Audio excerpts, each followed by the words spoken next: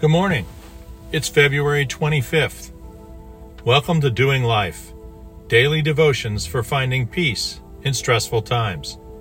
This is the audible companion to the book of the same name. This morning's title is The Star-Spangled Banner. Blessed with victory and peace, may the heaven-rescued land praise the power that hath made and preserved us a nation. Then conquer we must, for our cause is just, and this be our motto, in God is our trust. And the star-spangled banner forever shall wave, o'er the land of the free and the home of the brave. Francis Scott Key. Not many of us recognize the end of the fourth verse of our national anthem, but there it is. Today, there seems to be much debate about the religious persuasion of the Founding Fathers. There are those who insist that our nation, founded in revolution, was not in fact founded as a Christian nation, nor were those who formulated our Constitution necessarily Christian, but many were universalists of some sort. We fought a bloody, terrible war. We continued to permit enslavement of our fellow man after our independence was secure, and we structured a government that favored the preferences and input of the wealthy over the poor. Maybe. I think it only shows that we are a nation made up of fallible, inherently self-concerned people, just like those that have populated the world since the beginning of recorded history. But at the same time, we are a phenomenally diverse group of people from all different ethnic, cultural, and yes, religious backgrounds, who came together to throw off the tyranny of a few and overturn the system of oppression that had been the world's predominant form of government for many centuries. In doing so, we acknowledged in the Declaration of Independence that we formed a nation under God. As such, the founders, as we do today, value the monotheistic precepts of freedom, love for God and each other, equality, independence, and community.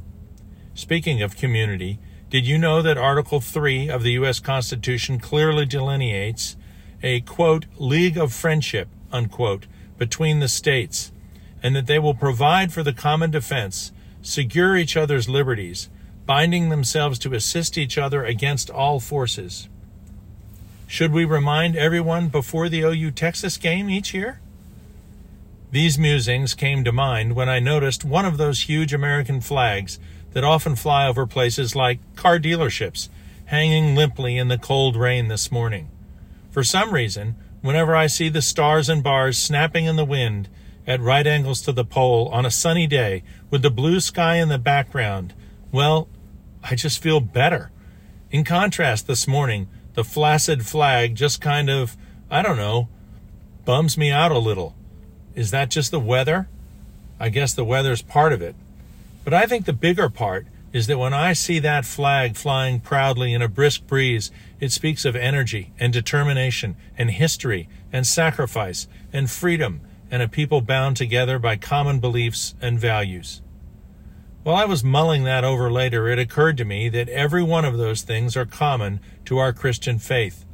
Christ sacrificed himself specifically for our freedom from sin and guilt and shame and fear.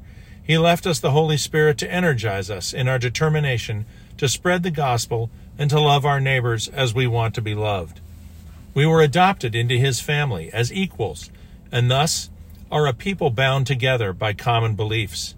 Lastly, there are now almost 2,000 years of Christian church history, during which we have both failed miserably and been horribly misguided, as well as triumphed and brought hope to millions.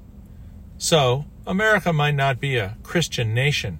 We still struggle with racism, class distinction, crime, and immorality, but at least we struggle. It's still a darn good country to live in, if you want to be able to express your opinion and worship as you choose. Here's to the flag. Dear Heavenly Father, we know that you love all your children all over the world, and yet we thank you every day that your providence has allowed us to live under a flag that declares to the world we are a free people, able to speak and worship as we please. Amen.